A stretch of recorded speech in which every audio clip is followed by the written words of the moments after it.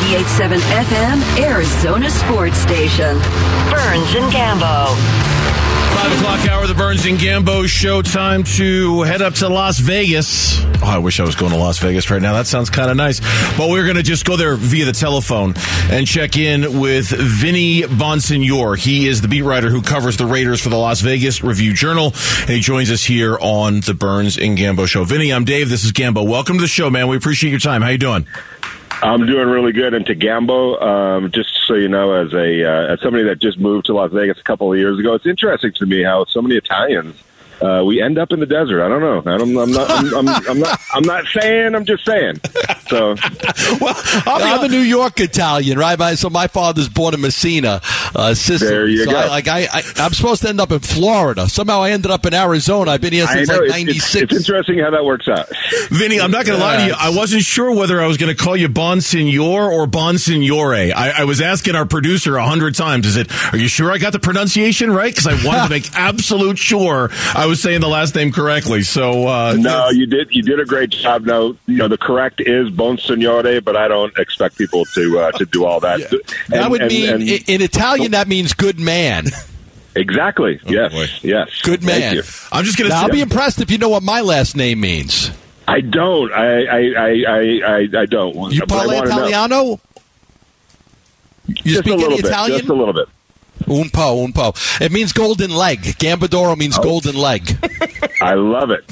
Very good. So you learn something new every day. Absolutely. There you go. What can we learn about this Raiders team? What's their level of disappointment after week one? What's their level of desperation going into week two against the Cardinals, Vinny?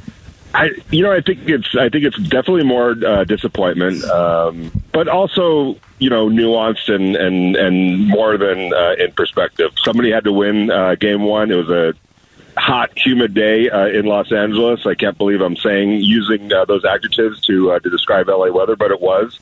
And it was against a really good team. And you know what? The Raiders made some critical errors. You can't throw 3 interceptions, especially if your defense isn't forcing turnovers. But at the end of the day, they had the ball with 3 minutes left, down by 5 points, and were actually playing. The momentum had switched to their side. So they walk away from Los Angeles saying, you know what, if not for a couple of errors, a game that they could have won if they can just clean some of those things out. So desperation, I wouldn't use that word right now. Disappointment, yes, but definitely raring to go to get back out there in front of their home crowd and show everybody what they're capable of doing. We weren't disappointed that Chandler Jones left because, to be honest with you, he wasn't very good, his last year here. He had a couple of good games, but most of the time he disappeared. My partner said it best the other day. It wasn't so much that Chandler left. It's that they didn't replace him. They really didn't get anybody to replace him. But just give me your thoughts. I mean, what did the Raider fans and the Raider hopeful think that they were getting when you spent all that money on Chandler Jones? Well, I think the good news for the Raiders is that he wasn't being counted, and I don't think he's being counted on to be the answer. I think the answer is over on the other side, number 98, Max Crosby. And so they feel like they're getting somebody, albeit, at the second stage of his career, maybe not the same guy that he was 2-3 years ago, 4 years ago, but somebody as a complement to Max Crosby, who's on the up. Is going to be able to be somebody that teams have to account for. Will get his numbers, provided he stays healthy. He might not be the Chandler Jones that we know and remember, but as a secondary piece opposite somebody like Max Crosby, can definitely give them what they need. So I don't think there's expectations that he's going to get 20 sacks, 17 sacks. But if he could get right around 10, 11, 12, but also consistently get pressure on the quarterback, play the run as well, be a veteran presence, which he definitely is in the locker room, and help free up other guys to get their numbers too, including Max. Then it would have been money well spent. Vinny Bonsignore, he is the beat writer who covers the Raiders for the Vegas Review Journal, our guest here on the Burns and Gambo Show, 98.7 FM, Arizona Sports Station. Maybe the big question in just reading all the stories coming out of Vegas after week one, the pressure that Derek Carr was under in that game. Now, granted, a lot of that's Khalil Mack and Joey Bosa. They're obviously terrific and will be terrific. But the rotating offensive line, and I read where Josh McDaniels is planning on doing that again this week. What's been the reason behind that? And do you think it will be better this week? It probably has to be better because the Cardinals don't have much of a pass rush. What's been the reason behind that offensive line? Well, to answer that question, they just feel like they still need a couple of games to figure out the right side of the offensive line. A couple of things happened in training camp. Number one, Alex Leatherwood just completely, just did not accept the challenge of competing for his job. He's gone. As training camp went on, Thayer Munford, the rookie from Ohio State, started emerging as the likely starter, but then he got hurt, missed the last 2 preseason games, a whole bunch of practices, wasn't cleared until August 31st. So they weren't able to get it solidified in training camp because of that injury. So it kind of continued into the regular season. And then on top of that, Dylan Parham, the rookie, from Memphis, the third-round pick, started coming along big time in training camp and started pushing Lester Cotton for the starting job at right guard. They just weren't ready to make that, definitively, that decision definitive.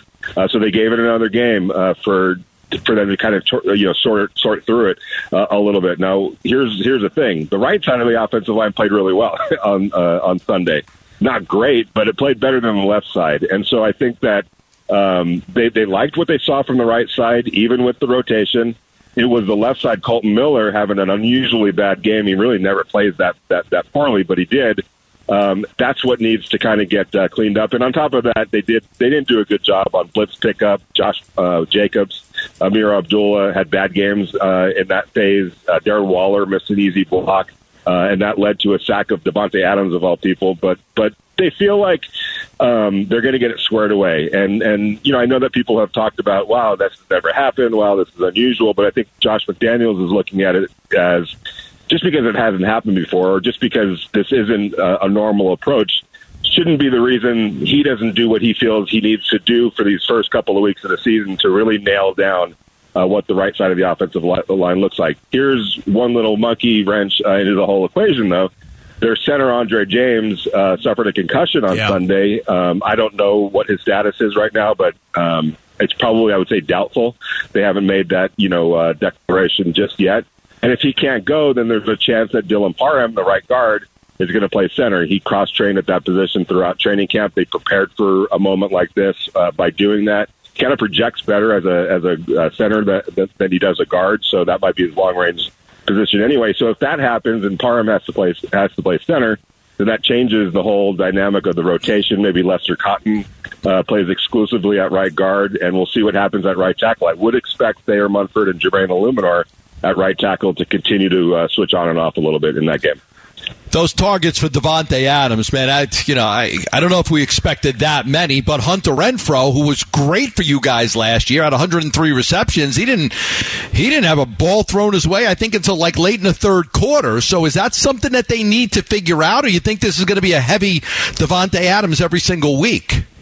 Yeah, I think that I'm with you. I think that they need to balance it out a little bit. And they started doing that in the second half. It wasn't just Hunter. Also, Darren Waller got more involved in the second half, caught a big pass to get him into scoring position to make it a 24-19 game. So I think that, in Derek's defense, he and Devontae Adams are literally best friends. And this goes back a long way. And they've been talking about this reunion for years. It's something that they were planning on and trying to hope for and trying to make happen. And, this is their first game back, Sunday was. Together since college, and there was a lot of anticipation for this. I would imagine that Derek was a little geeked up. He kind of gets like that sometimes, and maybe overdid it a little bit in terms of Devontae. Although saying that, it's hard. You can almost make a justified argument to get him the ball every time. He's that good. Yeah. But I do think for the Raiders' purposes, they need to balance it out a little bit and get Hunter more involved again and Darren more involved again. And if they do, which I think they will, it's going to be a scary kind of an offense trying to decide as a defensive coordinator who to take out each week, because there's a bunch of guys on this team that can make you pay for that kind of a decision. Vinny, we appreciate the time. Thank you for coming on. You were a good man for joining us today. You're a good man for joining us. Thank you very much. I appreciate it. We'll see you guys out here.